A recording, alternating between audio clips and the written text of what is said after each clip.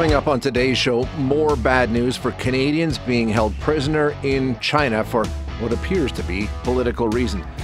Albertans are now allowed to bet on single sporting events. And have you noticed the Wasps or the Yellow Jackets this year? Out of control. Why? And how can you protect yourself? We'll find out from the Bug Guy. So let's get a little deeper into this situation regarding, well, there's now three that are making news this week. You've got Robert Schellenberg, Michael Spavor, and Michael Kovrig, all of them being discussed. Spavor's due back in court sometime this week, we believe.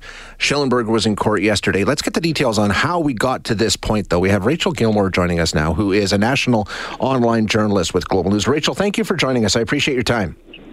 Hey, of course, anytime. So, just so I have this right, Schellenberg, arrested in 2014, was given a 15-year sentence. How did it come to suddenly be elevated to a death sentence? And we know it all happened right around the time Meng Wanzhou was arrested, right?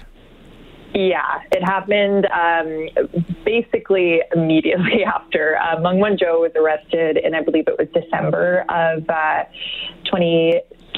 2019 now? Oh my God, so long ago. I think she was arrested in very late 2018. You're right. 2018, thank you. Yeah, and then in January, so just about a month later, Schellenberg's had a hastily rescheduled sort of. He had a little retrial that they just threw together, and they gave him the death sentence there. So it was very suspicious timing on that part. It really seemed retaliatory, and it was just sort of, it seems kind of unnecessarily cruel when someone had already, kind of grappled with a sentence to now be facing death.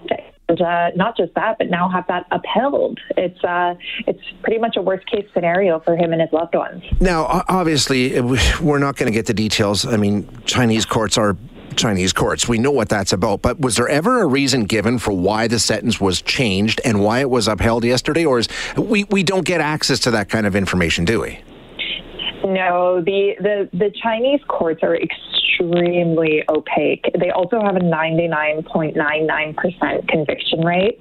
So, once you kind of enter that system, it's a black hole for information, and you're not really looking at very good odds. So we don't know much about it. China has denied that there's any link between this and the Meng Wanzhou case, but they're also denying that in the context of Spavor and Kovrig. So we know how much weight that assurance holds. Yeah, exactly. Can't put a lot of faith in what's going to happen in terms of any legal proceedings. Now, we know that it's Spavor tomorrow, right? Or maybe tomorrow. We're not 100% sure. Again, as we said, Chinese courts being what they are. But it's also, he's now going to be before the courts again, we understand. Yes, and he is going to find out whether he has been found guilty or innocent. And, the espionage charge does, as I understand it, carry a maximum sentence of, once again, death. Right. So, he's looking at, he could face life in prison. It's a very serious charge. And, a lot of people are very worried about the lives of these two men who were, arbitrarily detained and, may end up killed. It's not a very pleasant legal system, and once you're kind of wrapped up in it, your odds, as I mentioned before, really aren't good. So we're going to find out, what position he's in, what sentence he may have. But one thing that's a bit interesting is all of this is happening right as Meng Wanzhou's case is also sort of coming to a head. Her lawyers are pushing; they were kind of making a final push against her extradition request from the States. So, that's kind of coming to a fever pitch, and now so are the fates of these Canadians. So, Dominic Barton, the ambassador to China, Canada's ambassador to China, linked that last night and said, it's not really a coincidence that these are happening at the same time. So, I think China is kind of signaling that perhaps were Meng Wanzhou's case to go in a positive direction and they see the outcome they want, that might be good for the fates of the Canadians. But, that's not how our justice system works. We have the rule of law, so it gets pretty dicey. Yeah, and, like you say, I mean, This is the biggest coincidence in the history of coincidences. If all these things just happened, not being connected. I think we all understand what's going on here and the influence that China is exerting. You talked about the ambassador to China. I know he's trying to get into court. He has been in court and has had some consular access. What about the rest of the government? Is there nothing that can be done here? Is there any sort of pushback or comment, at least from the government, as to what they can do in this kind of a situation? Yeah, I mean, so there's a lot of debate over that. Basically, the government's hands are tied when it comes to the Meng Wanzhou case, and that's where the Chinese government really wants to see pressure to be put on. They want our government to interfere with the judicial process, which really is contrary to all of our principles in a democratic society. But, Canada can really pressure allies, get the international community on board, which they have actually done a pretty good job of. You're seeing lots of other ambassadors from other countries showing up outside the Chinese courts in support of, Schellenberg, Kovrig, Spavor. So they can kind of go that diplomatic route, but unfortunately, China doesn't really seem to be responding to that pressure. Obviously having the U.S. kind of on side and a little bit more friendly and helpful this time around. You have to hope. I mean, obviously Donald Trump was sort of politicizing the Meng Wanzhou case, which really wasn't helpful, as it fueled China's sort of argument that Canada can do something about that case. But you kind of have to hope that the U.S. can step in and also bring out the big guns and really put that pressure on. But I don't think anyone really knows what's going to happen. You really just kind of have to cross your fingers and hope things work out for these poor men. Yeah, and on the Kovrig file, we don't know. He's just sort of in that Chinese legal limbo, and we'll have to wait and see. We don't know anything in terms of a hearing for him or anything like that. No, although I will say that frequently in the past, as we've seen, when there's a development in the Spavor case, there's generally one in the Kovrig case not too long afterwards. Mm-hmm. They do also have similar charges against them, so it's very possible that we could see sort of similar developments in a similar sentence, over the next short period of time. But we haven't really heard anything firm, so it's all a bit up in the air. And you really have to feel for their families right now because, they've been separated for, hundreds upon hundreds of days, over, I think it's over 2 years. And it's just devastating, just knowing that they're locked up in these cells. Kovrig has apparently learned how to do planks for, I believe it's something like 18 minutes because he's just sort of pacing around trying to keep fit in this tiny cell block. And it sounds torturous. And you really have to think of the families right now. It's a tough time. It's horrible. Absolutely horrible. Rachel, thank you so much for your time today. I really appreciate it. Of course, anytime. That is Rachel Gilmore, who is the national online journalist for Global News. And we're talking about a situation here where you have politicians and governments using human beings as political pawns with their lives in the balance. Now, she mentioned the defense for Meng Wanzhou that was brought up yesterday. And as she said, it centers on comments that Donald Trump made at the time of the arrest. They're saying that clearly it was politically motivated. And the quote from Trump, this was within 2 weeks of her being arrested, Trump said, "If I think it's good for what will certainly be the largest trade deal ever made," which is a very important thing, "what's good for national security, I would certainly intervene if I thought it was necessary." So their defense is she was arrested for political purposes, so Trump could use it as pressure to try and influence the trade deal that he was working on with China. China immediately responded by arresting 2 Canadians, as you know, Michael Spavor and Michael Kovrig. They've been in jail ever since. They immediately went and changed a 15-year sentence on the drug smuggling charges for Robert Schellenberg to a death sentence. So you've got these Canadians now wrapped up in this dispute between China and the United States, and their very lives are at risk. So we'll have to continue to monitor what goes on in Vancouver with Meng Wanzhou's case. And, part of me says, you get a hold of Biden and say, hey, listen, if you want to deal with this, help us out. And if you don't, we're sending her back and getting our people back. This is ridiculous. we've got Canadian lives at risk. But then the understanding, of course, is, okay, then anytime Canada arrests anybody from anywhere around the world from one of these countries that doesn't follow the rule of law, the immediate response is to go and pick up a Canadian and hold them. So you have to stick to the lines and say, okay, just going out and scooping a Canadian up off the street and charging them with whatever you want to charge them with doesn't mean that we're going to let the person that we've arrested go. So it's a sticky situation. I understand that. But we don't seem to have any sort of recourse. Australia is taking a beating from China right now. They've put in all kinds of sanctions. They're standing strong. They're no bigger than Canada, much smaller than Canada, but they're standing in and taking the punches. We need to have the international community come together as one and rally against this. We've talked about China so many times on this show, the influence they exert over education systems, over politicians, over businesses, legally, like this, social media, on and on the list goes. And we continue to let it happen. And what's going on now, there's no other way to describe it. It's a complete and utter fiasco. It has nothing to do with law. It's people's lives being used as political pawns in a game to try and get Wang Zhou out of jail. It's staggering, and Canadian lives are at risk. It's a horrible situation. We'll keep you up to speed. Of course, as we said, Meng Wanzhou's court proceedings continuing in Vancouver on her extradition hearing to the United States.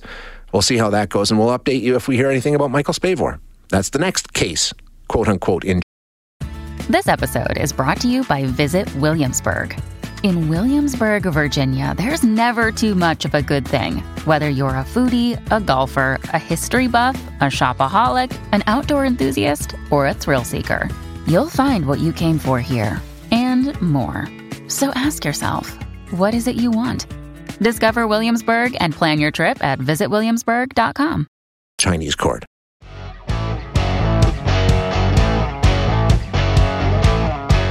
Bringing up to speed on a bit of a change that's going on in our country. We've talked about it before, but what's it going to mean for Alberta? Single event betting is now legal in our country for the first time. So that means you can go and place a bet on one game if you want. You know how it's been before. You have to combo a bunch of different games and things like that. Now you can go in and place one bet on one game. It's been legal for a few weeks now. The interest is high. Big time. Billions are spent on gambling on sports in Canada. Billions. And up until now, most of it's been done through online betting sites that are run offshore, things like that. The only option for single event betting in Canada. So what will this mean, this change? Let's find out. We are going to chat with Dan Keane, who is the Senior Director of Gaming for the AGLC. Dan, thank you for your time this morning. Appreciate it. Thank you, Shay. Nice to be with you. So yeah, this is a pretty big change. Let's just go through the details here. What can you bet on now that you couldn't before? It's basically one game at a time, right? Shay, you said it exactly right. Bill C-218 will allow the provision for Albertans and Canadians to bet on a single event. And the way you explain it is exactly correct. Previously, you would have had to do what's referred to as parlays. You would have had to put more than one wager together. But now, with the approval of Bill C-218, Albertans are going to be able to bet on a single outcome. Big change. Obviously makes it much easier in a way, I think. Trying to put together 3-4 games, it's pretty tough to do. So just how big of an industry is this in Canada and Alberta? It's billions and billions of dollars, right? It is, Shay. Like an estimate from 2020 that was done basically had the market at $14.5 billion wagered in Canada. And if you extrapolate that from our research, it looks like there's about just under $2 billion in Alberta, $1.85 billion wagered on sports in Alberta. But what's interesting to note about that, Shay, that's what's wagered approximately. Right. That's not what's available in terms of sales opportunity. Of course, there has to be a hold percentage applied to that, but there is undoubtedly a very big market when it comes to sports wagering, not only in Alberta, but in Canada. And up until now, most of that money was spent online, right? Through online betting sites, typically. The vast majority of that $1.85 billion, we estimate $1.7 billion of that was spent on the illegal or the illicit gray market. So the vast majority is going to those third-party sites. And when we talk about how important gambling is, I mean, not just to the bettor, but to, communities and things like that, a lot of the money that's bet, through the traditional ways that we have now and, casinos and things like that, a lot of that goes back to community groups, right? So we're seeing a lot of money that could be kept in Canada and go to the greater good of the community being shipped offshore up until this change. It's a huge responsibility on behalf of the AGLC to repatriate these funds, Shay.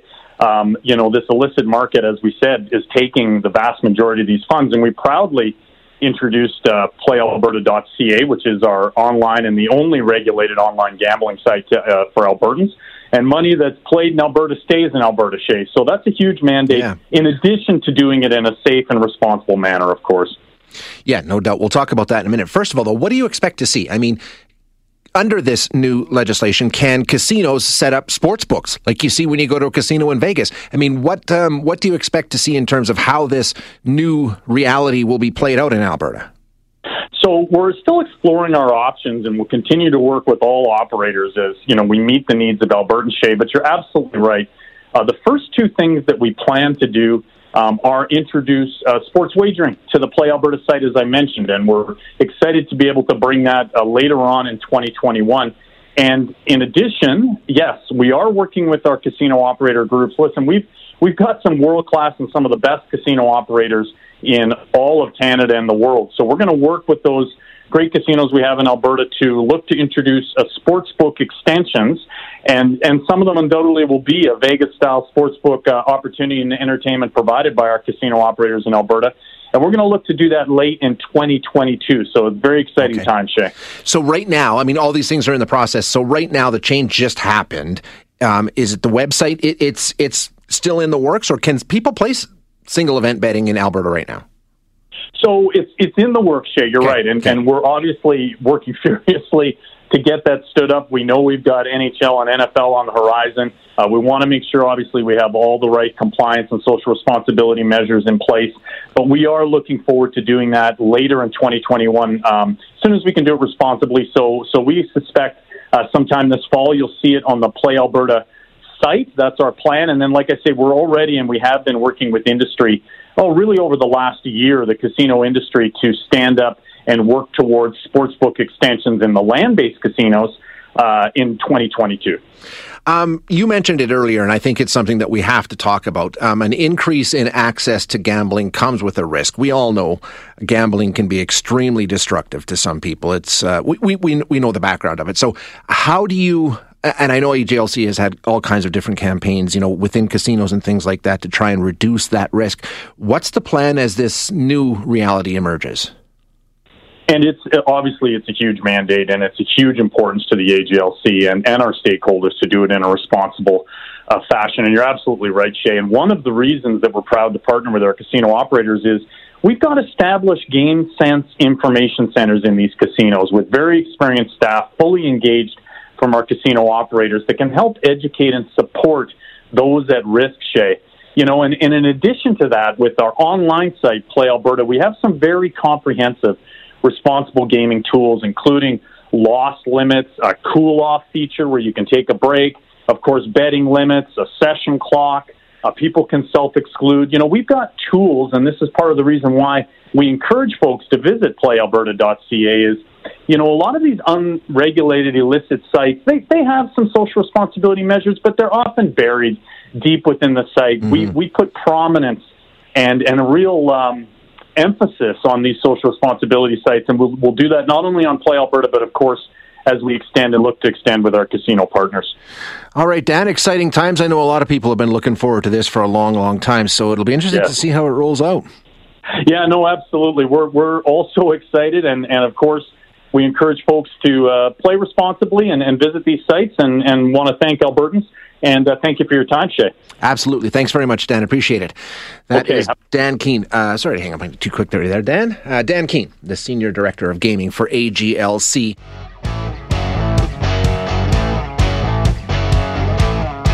Full disclosure, this next guest we booked for purely selfish reasons. I need to know what's going on. But I know it applies to a whole lot of people out there. A lot of people. I'm talking about wasps. They are out of control. As you know, I had last week off. So I've got this old hot tub in my backyard. It's been, I don't think it's worked. It could be 10 years since this thing actually last worked. And I figured, well, I got some time. I'm going to see if I can't fix it. Now, the way that it is, it's built into the deck, okay? So you have to slide back these wooden steps. Once you do that, you get them out of the way. Now you've got a hole that's probably, 2.5 feet wide by 6 feet long, where you can drop down and access the pumps and the heaters and all those things, right? So I'm down there working on that. And there's one hornet buzzing around. No big deal. It wasn't bothering me. I wasn't bothering him. Everything was fine. So I do what I'm doing down there. Then I get up and I flip open the lid to the hot tub.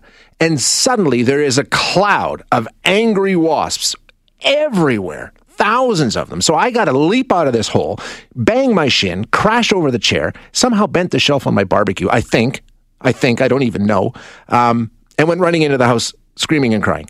Then it's war with the wasp time, right? Well, you try and find wasp spray in this part of the world. Good luck. It's impossible to find because there are so many wasps and they're everywhere and people are finding nests and they're ruining picnics and the whole thing. They're a real problem and it's happening right across Alberta. So when you're talking bugs, there's one guy I know who will give you the straight scoop. It's Mike Jenkins. Works for the City of Edmonton. He is their bug expert. This guy knows bugs like nobody else knows bugs. So he is the pest management coordinator for the City of Edmonton, and I am thrilled that we have him with us this morning. Mike, thank you so much for joining us. I appreciate it. Thanks for having me. Now, I'm sure you know, and I'm sure you've had a million questions over the past few weeks.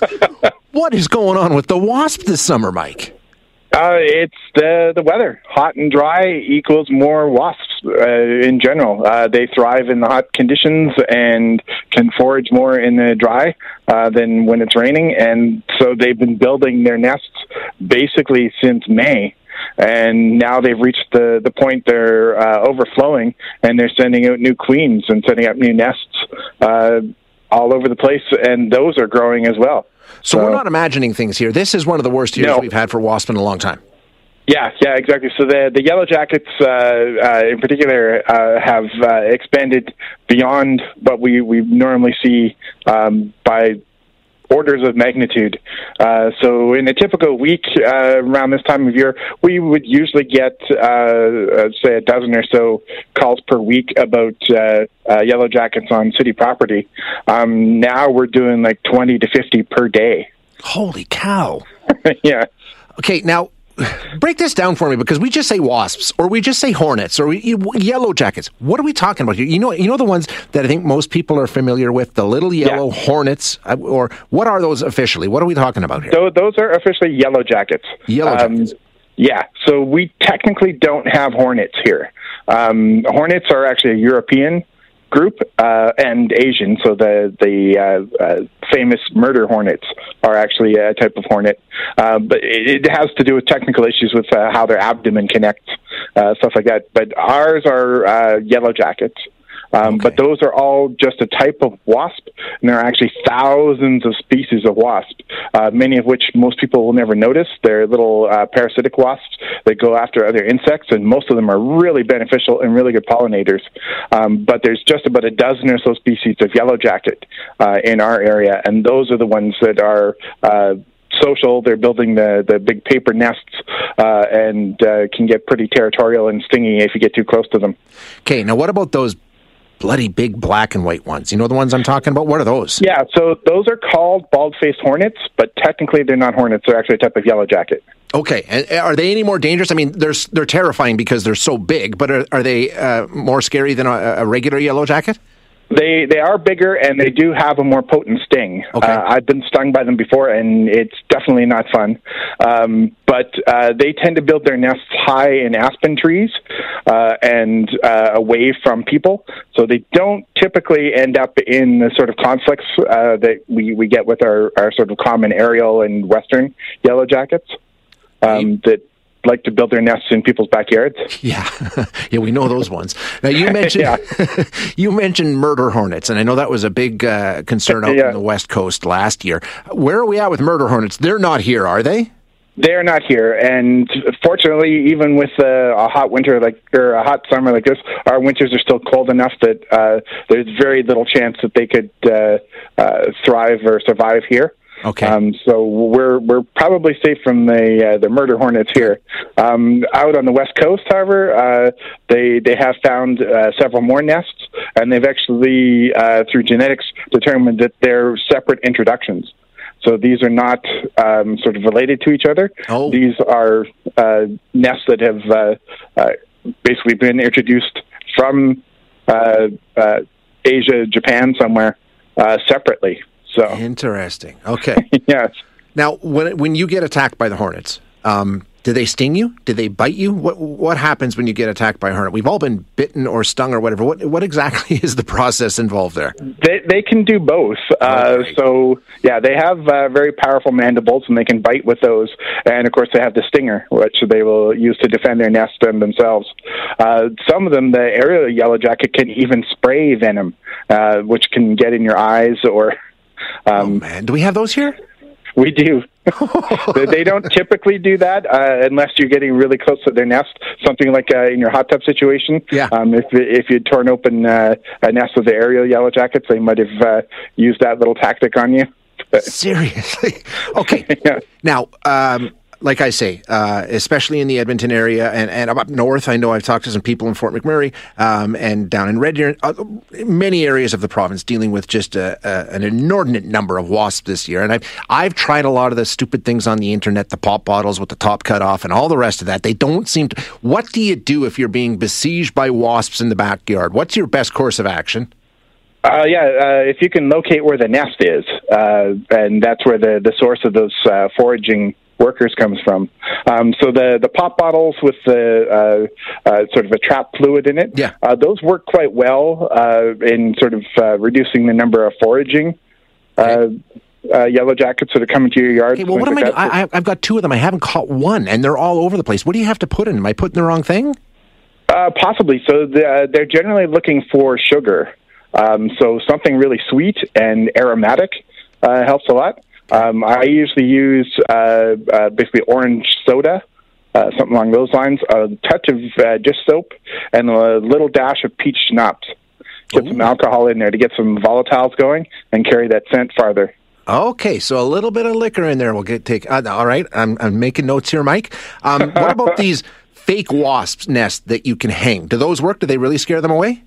I've seen conflicting results on those. I'm skeptical that they would work at all. The idea is that you put it up and the wasps think, oh, there's already a wasp nest here, we won't go there.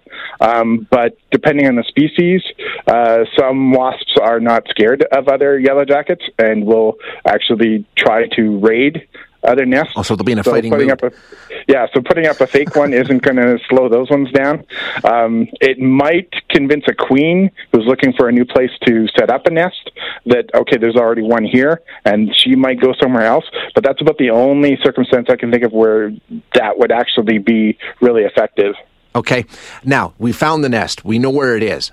I love that spray. You know, I think it's called one-shot spray or something like that. I mean, that stuff's fantastic. But I'm getting people texting me saying, I use brake cleaner. That's the best thing you can use. Other people say Pine Sol, Windex.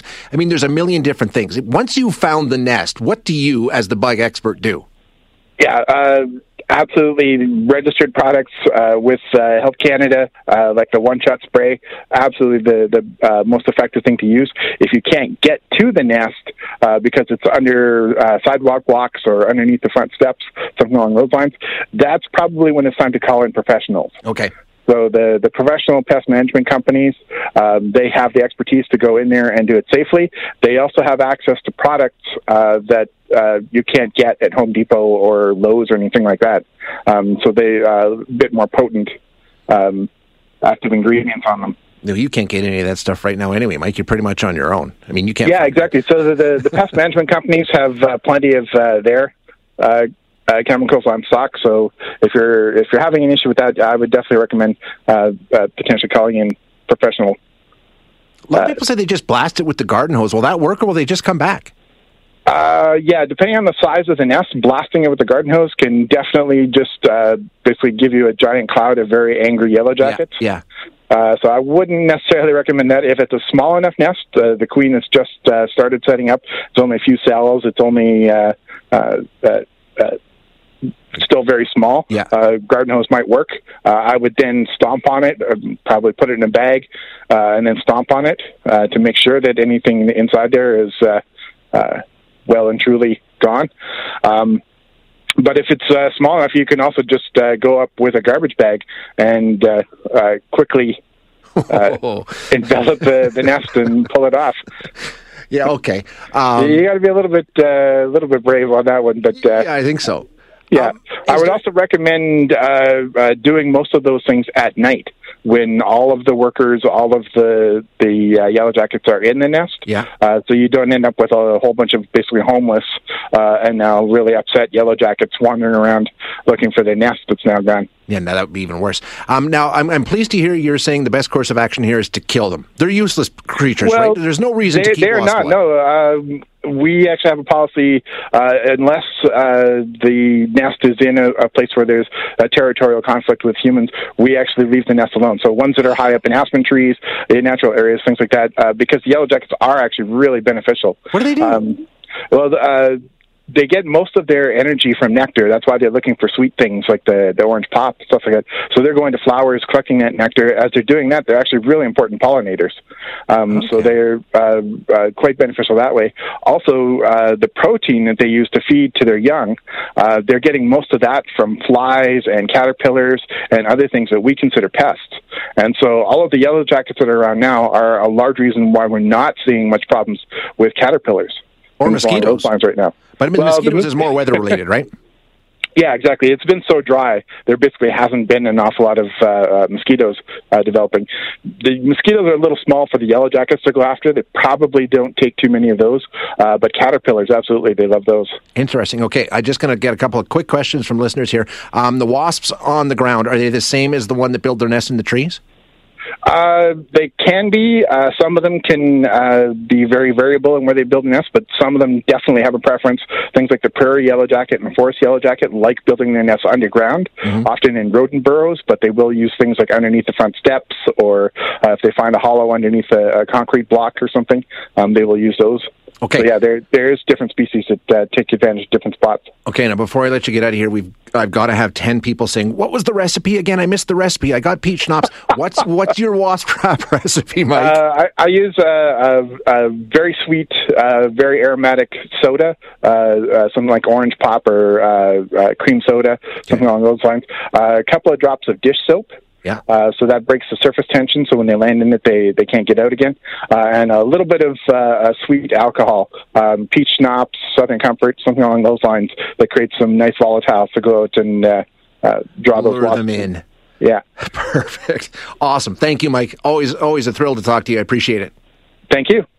That is Mike Jenkins, who is the pest management coordinator for the city of Edmonton, and he's the bug guy. I mean, that's what he's known as. You got a question about bugs, Mike is the guy. So there you go. There's the Wasps 101. The recipe again, sweet pop. He uses orange or cream soda, couple drops of dish soap, and then throw a little peach schnapps in there. Again, I guess if they don't come to it, then you got a drink ready to go whenever you want. Thanks for listening today. To hear any of our other interviews, you can find them wherever you find your favorite podcasts. And if you like what you hear, don't forget to rate and review us.